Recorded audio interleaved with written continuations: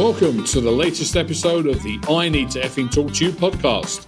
If you are a leader who is serious about building your leadership skills and transforming your organizational culture, you are in the right place. I'm Russell Stratton. And I'm Ken Cameron. Sometimes difficult conversations suck, but you need to have them. So in every episode of the I Need to Effing Talk to You podcast, we ask leaders about the most difficult conversation that they've had with their employees, coworkers, suppliers, customers, or even their bosses. We ask them how the F they managed to get through those challenging moments so that you can learn from their successes and from their missteps. All so that you can become a better leader. In this episode, we need to effing talk to Donna Lagow. Donna is Director of Client Operations at Uncommon Logic. Her background includes managing national broadcast media for multi-million-dollar clients, lobbying and overseeing government appropriations funding. Donna has been a featured speaker at Digital Summit Portland, Hero Conference in Philadelphia, StatCrawl in Vancouver, and Healthcare Internet Conference in Austin, Texas, which I believe is where you are calling from today for our interview. Welcome to the podcast, Donna. Thank you so much. So happy to be here. Donna, it's such a great pleasure to have you here. So thank you for joining us. But just so that our listeners can get caught up about why we're so excited to have you with us, give us the elevator pitch. What do you do? And why should anyone keep effing listening? My name is Donna Lagow, as you said. I'm the Director of Client Operations at Uncommon Logic, a digital marketing agency here in Austin, Texas. I've been here for about 10 years now and been very involved in helping grow the team and the culture here. And as an agency, we have, and boastly and proudly boast, that we are an agency that has a retention rate of 82% plus at this point. And that's very unusual for agencies. So I want to talk a little bit how we deal with our teams and our people to develop them in support of maintaining those really high retention numbers. Absolutely. That's something we really want to hear about because we often talk about organizational culture. And one of the reasons people talk about culture is because they want to increase employee retention. So tell us, what's the secret sauce, the magic bullet that we can all copy and download? Look for high performance, high achievement oriented individuals. Step number one, that are coming from the same value system that you are. Number two, and then three, give them all of the runway that you can for them to succeed with really deep training and ongoing support from management and ongoing leadership training and things to service their development beyond just the skill set in their role.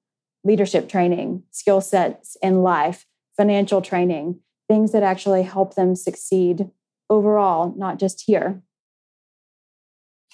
Can you tell us what you mean by runway? Like, because you said in one breath there that you give them all the runway they need to succeed, but also provide them with the supports and the backup and the training that they need. So what's the runway that you're giving them? Is this about failing forward and failing often and learning from those experiences? Picking up on the right cue there. Exactly. One of our main values is always learn and try new things. And as a culture, especially in the digital marketing industry, which is ever changing, you have to be based on not only always learning and trying new things, but on making mistakes and effing stuff up and learning from it quickly and implementing that into part of your cycle of growth. And how do the clients feel about that high tolerance for failure? It all comes down to accountability and integrity. We do the right thing. If we discover a mistake, they are going to hear about it from us directly, understand and diagnose why that thing happened, what is the solution and the process controls going forward for it to not happen again. And it's a diagnosis and an accountability in the conversation for how we can account for what happened and manage for that going forward to ensure it doesn't happen again. And I'm really pleased to hear that you were saying about investing in training and development and leadership development. That's music to Ken and I's ears. We always love companies that are investing in training and development because that's where we get our business from. So if anyone's going to copy anything from what Donna's just been saying, invest in training and development would be a good one. And But I guess there are other things that equally are important, and you're aligning to values for the organisation and giving people a chance to, try things and make mistakes and be supported through that is super important. But I'd like to come back a little bit to career. What made you choose this profession and working in digital marketing? It was a bit of a windy path.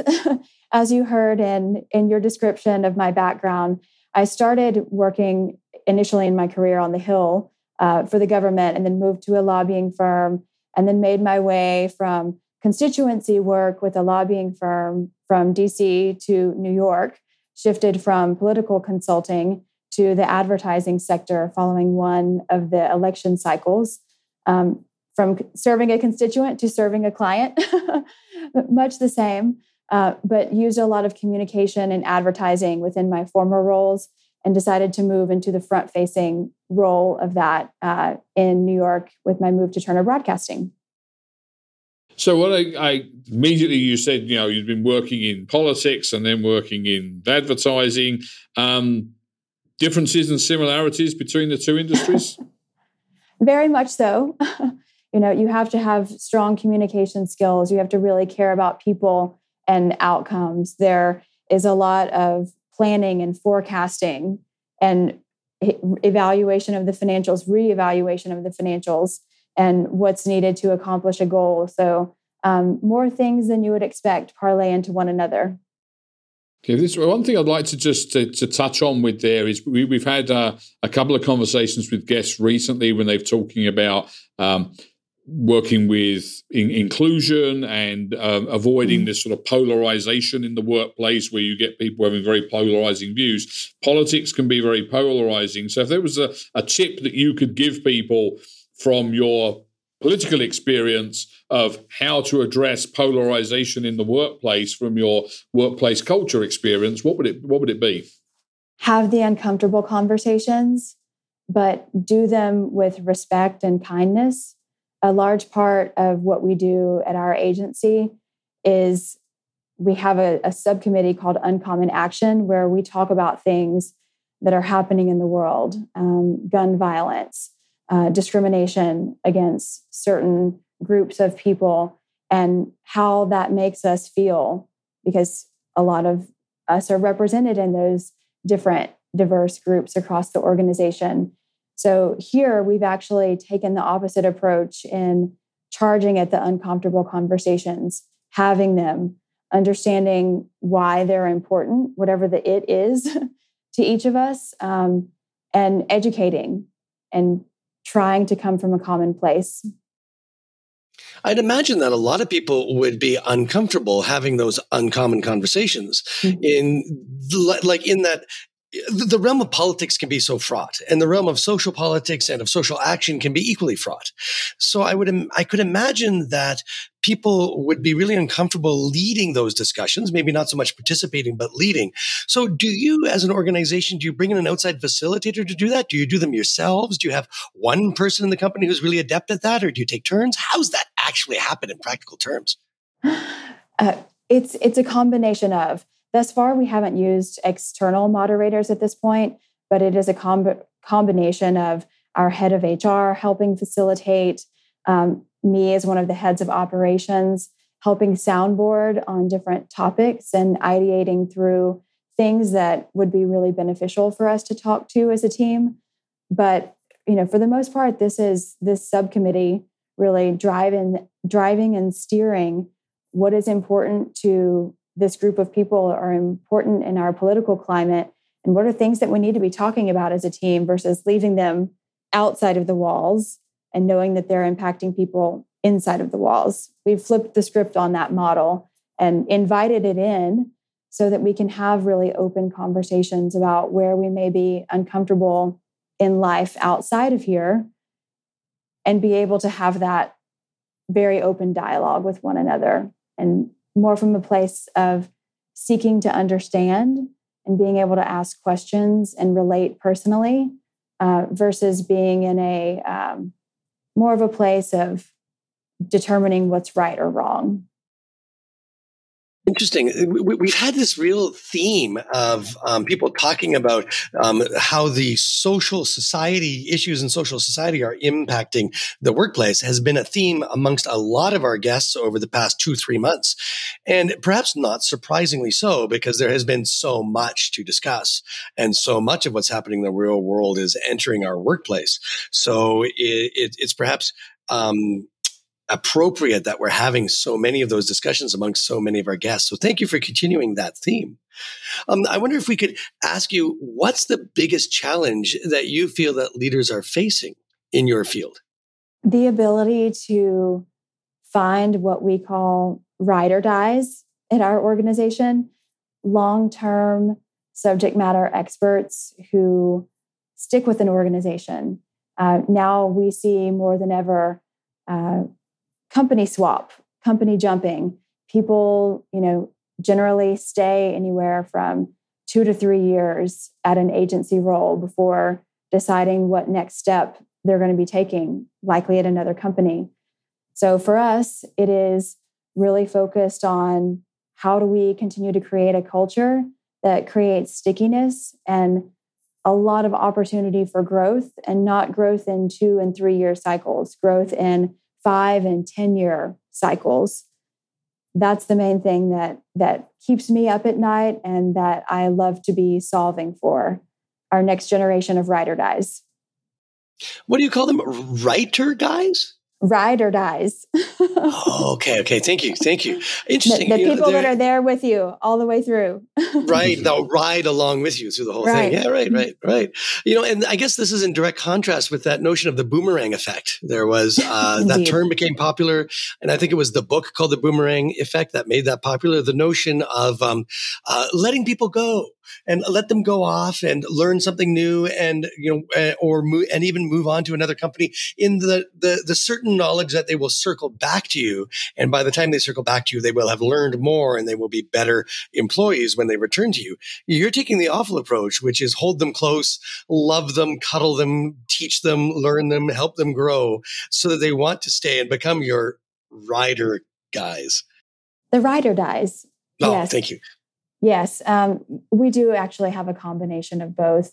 We have had some folks that have boomeranged back, which we are very proud of. But yes, we do all that we can in how we invest upfront in competitive salaries, competitive training, leadership development, training far beyond the attributes of that person's role, and bringing in outside consultants to help on things like financial planning, how to think about buying your first home, real life milestones that can help people not only in their career path, but in why we're all here to accomplish what we want in life. Okay, so it seems that what you're doing really is looking after that sort of whole person and not just the bit that shows up for work. So that idea it's not what I want from you today, it's also what you can offer 5 years from now. It's what the milestones that you're going to be facing along that journey. How can we support that to make things smoother, I suppose, for people as they progress through their career?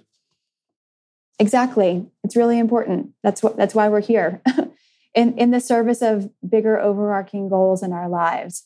So the more that we are able to help our teams on those life milestones, the more that we are really invested at the right level together on not only the future of the business, but more importantly, the future of each individual at the business.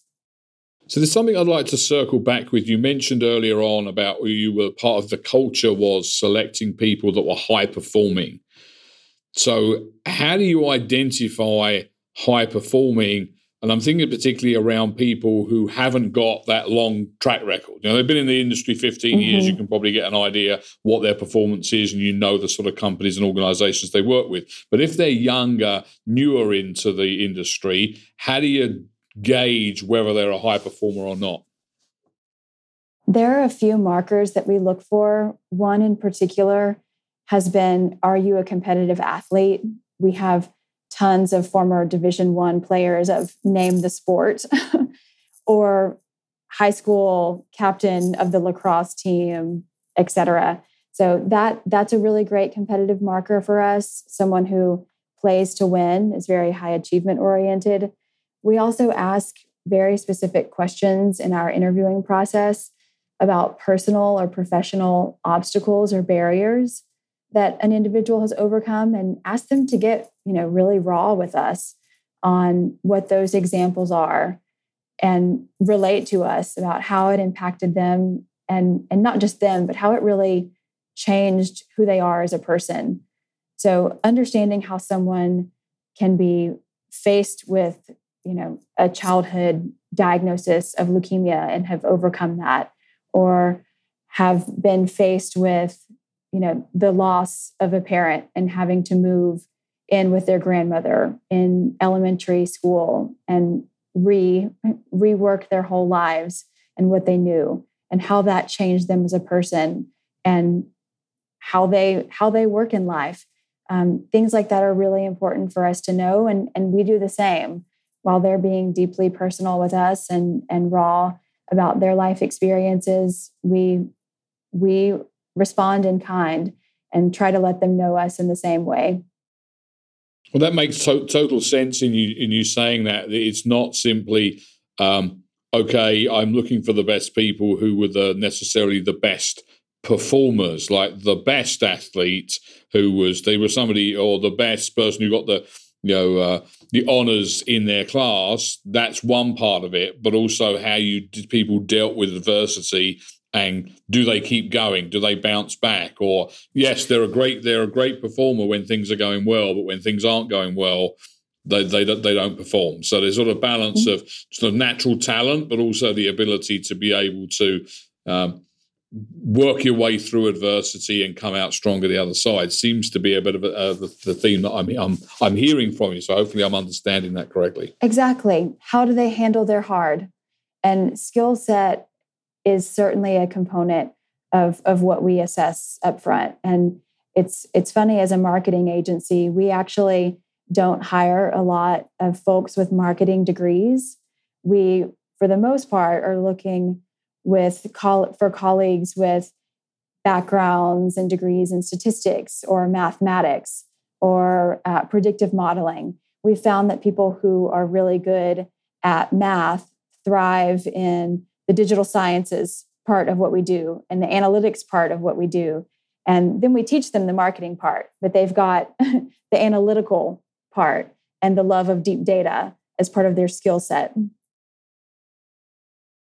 There's a little bit of a red flag for me when we talk about hiring elite athletes or Division I athletes, in that these elite sports have been getting a bad reputation lately because of so much bad behavior by bad performers. So individuals who are, the extent of hazing or the extent of sexual misconduct at the amateur sport level, bleeding into the professional sport level. So I wonder, is there and then a lot of that comes from people being maybe not the bad actor themselves, but unwilling to speak out. And amateur sports organizations that are unwilling to call out this kind of behavior. How do you, when you're selecting these individuals, how do you compensate for that? Well, we're looking for folks who do not demonstrate characteristics of groupthink, who, yes, are team-minded in their want to accomplish something together and with a common goal, but they give examples of when they have spoken up with something that they disagree with. Or we ask for examples of times that they have had to resolve a really heated conflict and why. So you're right. There are very specific things to be able to get at in various subsets of performance cultures. And you have to ask a lot of different questions. It's not just looking for one guiding principle. It's making sure that you're using a series of values to inform how you're evaluating that candidate and posing the right questions based on that.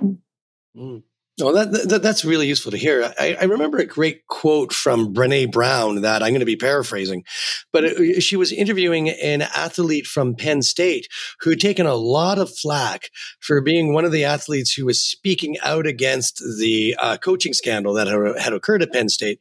And when asked about his decision, and it was a male young athlete, when asked about his decision, he had said that he made the decision to speak out because of his love for the institution, Penn State. Whereas so many others were staying silent because of their loyalty to the organization, his interpretation was that it was more loyal to the organization to call out this poor behavior than to remain silent, which was a controversial stance for this young, brave soul to take, but seemed like exactly the one that you'd be looking for. It is. And we try to cultivate that in having a very solutions-focused culture as an agency. We have multiple things that we do throughout the year to invite feedback from our organization, from everyone across the organization at all levels. An annual company survey where we ask over 120 questions about how do you feel about culture, work-life balance? Do you have the resources that you need to be successful in your role? Do you have the training that you need to be successful in your role? Do you feel that management and the directors and CEO are involved in your ongoing development? Asking questions like these and what would help you be better at your job? What resources do you need that you don't have? What things are not going the way that you need them to, and why, and how can we help? Continuing to court information like that ongoingly, whether it's in an annual survey or monthly team syncs that we have with our full analyst team.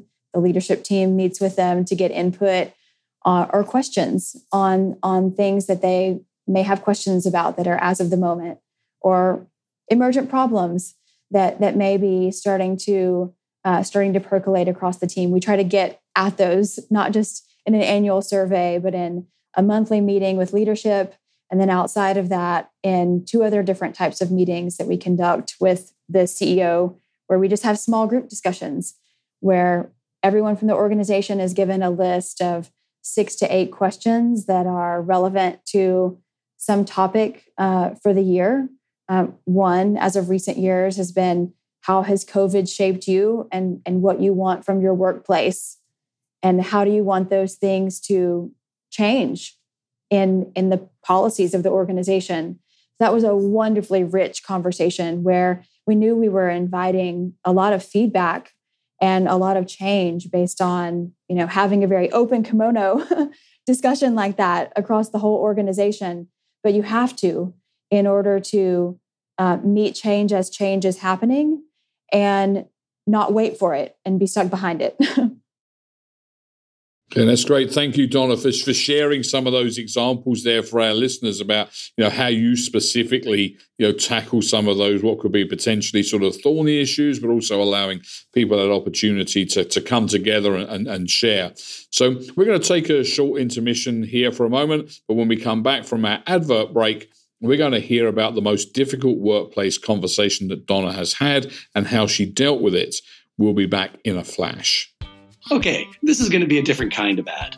One of our clients wants to do the pitch for us. That client is Dean Jetton, who's operations manager at Volker Steven Highways. Dean was a guest on our podcast in episode number 36. And at the end of his interview, he surprised us by telling our listeners just what he thought of our work. Russ and Ken, I appreciate the work your team does with managing difficult workplace conversations. Volker Steven has had the pleasure of going through that a few times now. And I know some other parts of our companies are also engaging that with yourselves and Blue Gem. And just for the audience's information, we know in a work environment, it goes without saying that there's different views and perspectives out there. Agreements, disagreements, conflicts, etc. are going to take place. And what we've really benefited from the work your team does is that you address these conflicts or disagreements. You work with the company, you address their specific conflicts and disagreements, and you make it a real life setting by bringing actors and mediating and keeping that context going and the discussions going. So it prepares our leaders in Volker Steven and others in the leadership role to be ready for these conversations when they do take place. So really appreciate the work you gentlemen do as well in your team. We had no idea that Dean was going to say that, but we're really glad that he did. For years, Ken and I have been leading these workshops on how to navigate difficult workplace conversations. Because we use live actors to play your difficult employee, customer, supplier, or boss, it's as close to the real thing as you can get without having the real problematic individuals in the office with you. And let me tell you, it's a whole lot psychologically safer. If you'd like to find out more about our live workshops or our online courses, then head on over to ineedtoeffingtalktoyou.com. And now, back to the episode. Welcome back to the I Need to Effing Talk to You podcast. We're speaking today with Donna Lagow. So let's take a look at the most difficult workplace conversation that you've had to conduct, Donna. It could be with an employee, coworker, customer, or even your boss. And also, let's stress that you can keep it as anonymous as you feel you need to. You can either change the name or the description of the person, whatever you need to make it as anonymous as you feel you need to protect the identities of those that we're speaking about. But talk us through what happened. Sure. For me, as a leader of the organization, there are things that, I solve day to day. Operations issues, capacity planning issues, client management issues. And those are, part of an ongoing troubleshooting and solutioning part of my role. And those are never the real hard ones for me. The ones that are the most challenging are when anyone on our team is going through something beyond here, something that I'm not able to directly impact in what I can help them manage as components of their role. So I can't just help reduce some of this client capacity. I can't just, help coach on how to present this presentation to get the best outcome. I can't just coach this person on how to have the right development conversation. So to be more specific, the ones that are the hardest for me, and a specific example of that is over the last few years, one of my employees lost a parent, and it was very unexpected and just brought them, down to their core of who they were. And that really changed who they were here at the organization and what they were able to do in their role. So they were having a very traumatic experience outside of work that was starting to impact how they were performing at work.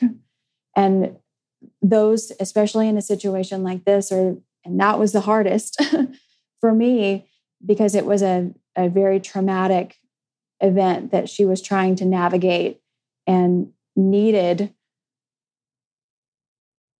someone from the organization to help her navigate that situation in the business place. So what specific options does she have here? Things like Family Medical Leave Act, to be able to, go on short duration leave stints to be able to help support their family and things that they needed to do to wrap up the estate, support the rest of the siblings. They needed a therapist recommendation. They weren't leaning on anyone except for family, and they were all not lean-onable at that point. Everyone was, going through that same traumatic experience together.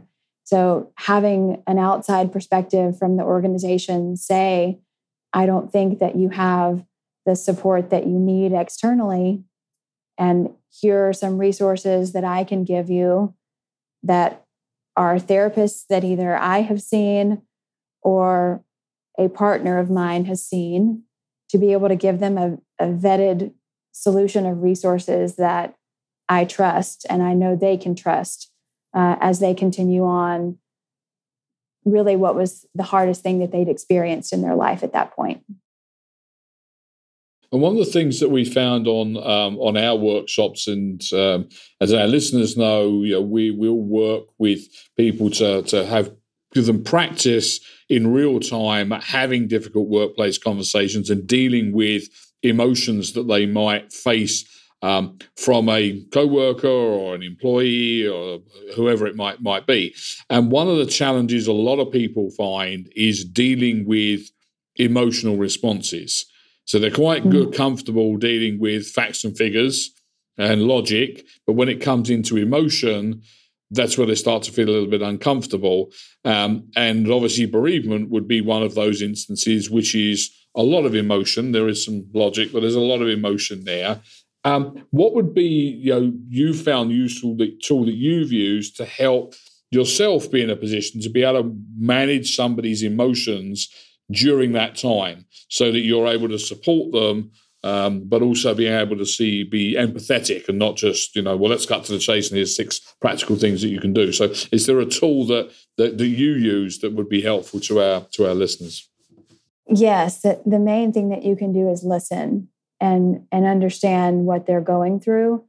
And in this instance, what I did was took this person off site. We were supposed to go to a lunch to talk about how they were doing, what they think they may need. Me bring some of the policy options certainly, but the human options too for what other types of resources I can provide. And what happened was we left the company site and ended up just sitting in my car for 2.5 hours talking instead of going into the restaurant. And that was what was needed at that point, a place to be able to sit in a bubble and talk about the things that they were experiencing and talk. More than anything, what I saw was that they needed to talk and just unload everything that they were dealing with, from the strain on the other parent to the strain on the siblings to the strain on the financials to the strain on their children and the loss of the grandparent. And that was the most important thing to do. Be there. This isn't a conversation that you have with HR in 30 minutes to try to figure out what policies and procedures may help. This is a moment where you sit with your team and really understand where their spirit is, where their heart is, where their stress levels are, and find a way to address those things specifically versus what a policy can do. And I listening, and I was just smiling to myself as you were describing that, because when you mentioned it's not a conversation you're going to have with HR for 30 minutes about what the policy says, and obviously there's some background work you might do beforehand to find out what support there is, but we often have that with at our workshops when participants are practicing this with one of our live actors being the person who's going through the situation, and people will go, well, I think I'd get HR involved. And they're like, well, the person sitting often will come back at them and say, well, I don't know anybody in HR. I know you. I've worked with you for 2 years in character. I don't know the people in HR. So I want to speak to you. I want you to sort of pass me on to somebody else.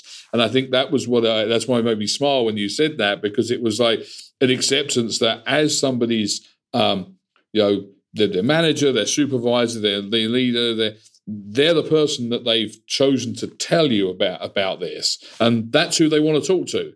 They're not wanting to talk to somebody in HR or somebody elsewhere. They've been to speak to you. And the other thing I thought was interesting, as you were saying, was that sort of flexibility that, well, we were going to go and have lunch, but then when we got there, really, we sort of stayed in my car and we sat there for 2.5 hours, you said. Well, that's what the person needed at the time. So meeting where they were and what they needed, and not what perhaps was my plan was I was going to take them to lunch and we'd have this conversation. Well, That it doesn't seem they wanted to, that would be appropriate. So I'm going to meet them where they need to be, and we're going to deal with what they need to deal with, and listen and seek to understand. So, they were two of the messages that I picked up from there. That if people sometimes actually want to speak to their manager about something, and the manager needs to be flexible enough to say, okay, it's not about me, it's about what you need. So let's focus on what you need. Exactly. I mean, being an agency that, works with clients that are people and, develops teams that are people, our first and foremost mission is being a people-driven organization. And in order to do that, you have to really invest the time and get to know what your team needs in situations like these, in the ones that are, potentially the hardest ones that they will ever go through in their time at the organization, and be there for it and adapt to what it needs based on what that person shows you in that moment. I was also drawn to the notion that you had this conversation in the car, which you described as a bubble. And I've been astonished at how many parents recently, who are friends of mine, I don't have children myself, but my friends who are parents will often say that the most insightful conversations they have with their children are in the car. Part of it is they can't get away from me, but Exactly. they'll say. But the other part is that it is that safe bubble. It is that safe container. So people can have those conversations. And so I'm not surprised that it was in the car that provided that safe space for you to be able to have that conversation. It was a really raw space. And, there weren't outside contributing factors, no one to overhear the conversation, no plates being shuffled around to distract, just sitting in the moment, being able to relate about the struggles, the depression, the not knowing what to plan for next or how to financially plan for it. And it was the right place and the right decision. And each situation like that or variation of will have a different outcome or need based on what the person needs in the moment. And that's why it's really important to be a leader, an empathetic leader who is looking for cues from your team and what they need, and always thinking through the organizational component of what the organization can provide. Yeah, 100%. And I was very taken with that point about you saying, you're being in the moment with people and being comfortable with being in the moment with them. And one of the things that we often say to participants on our workshops with this, not exactly the bereavement example, but that emotional type example, is you're not expected to have to solve this for somebody. Now, you were able to offer some support, maybe some resources and some direction, but often somebody isn't looking for you to solve the problem, to take it all away from them. They just want somebody to sit there and listen to them and seek to understand and be empathetic. And one of the tools that Ken has a great exercise he does with people is just helping them get into just allowing somebody to talk about it. And that's all you have to do. And we've often found, haven't we, Ken, that people will say, "Oh, so I don't have to solve the." No, you don't have to solve the problem. You just have to listen to the person. Maybe some solutions may come up, maybe not, but you just have to listen to them. Don't feel that you have to fix it for them. And I think that was an encourager for the manager in that situation, that they won't be expected to fix something. I was working with a coach just last week, and it was my speech coach who was helping me with a presentation that I had to give. This gentleman is a former theater director, and he was talking about presence and executive presence, a term that's used often. And he had this great cue for me. Presence is really about, or an exuding presence is really about being in this moment right here, not thinking about the next moment. So in terms of when you're giving a presentation or a PowerPoint presentation, it's about talking about this slide right here, not thinking about the next slide. And when you're having a conversation with someone, it's about listening to what they're saying in this moment, not thinking about what you want to say about what they said a moment ago, but about listening and being purely present in this moment. And that is what really conveys executive presence. And I thought that was such a wonderful insight that he'd offered us. Indeed. I think for leaders now, you will see so many articles on empathetic leadership, and that being the primary character attribute that is sustaining organizations, is driving and separating some organizations from another. And it all does boil down to, does the leadership have the right pulse on an understanding of how their teammates feel, how they feel they are doing in their roles, how they feel they are doing in their development trajectory, and how they feel in life more broadly, and making sure that there's a very open discussion and a very open culture of communication around things such as those are the ways that you can really stay tapped into what your team and your organization needs. And they will change quite frequently. Yeah, absolutely. And well, it reminds me of something that a colleague of mine said once around being a good leader. And he said that your team needs to know that you care more about them than you do about yourself.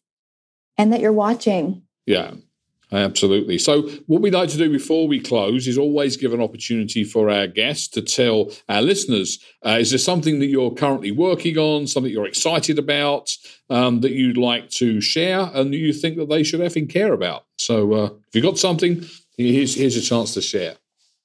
One of the more fun things that I'm working on right now as the director of operations that sits over HR and our cultural initiatives, we continue to revisit how we attract talent, how we hire, what are the attributes that we're looking for. And right now, over the last few months, I've been working through a re-review of the culture attributes that we're looking for and building out a new system of tests to identify those behavioral attributes and start to identify that a little bit more upfront in our hiring process based on a series of behavioral tests that we're giving. And then using that output and then helping retrain our management team on what are the markers that we're looking for and why, what are the indicators of success and why, and how can we all be aligned in our thinking on what is the most successful candidate for us. So that's been a really fun culture and hiring project that I've been overseeing over the last few months, and all in the vein of us continuing to work to be as sticky as an organization as we can, and to continue to find, teammates who want to come grow the organization, be a part of how we continue to build and refine it. So that is a very fun project for me. Fantastic. Thank you for letting us know about what's exciting you in your workplace, especially when you talk about all the things that are so exciting in your workplace. To be able to highlight that one is really special. So thank you very much. And that wraps up this episode. Listener, we hope you enjoyed it. Remember to subscribe via Apple Podcasts or Spotify. Share the link with your friends and colleagues. And you can always reach out to us at the email address in the show notes. Goodbye for now, and we'll effing talk to you again soon. Goodbye.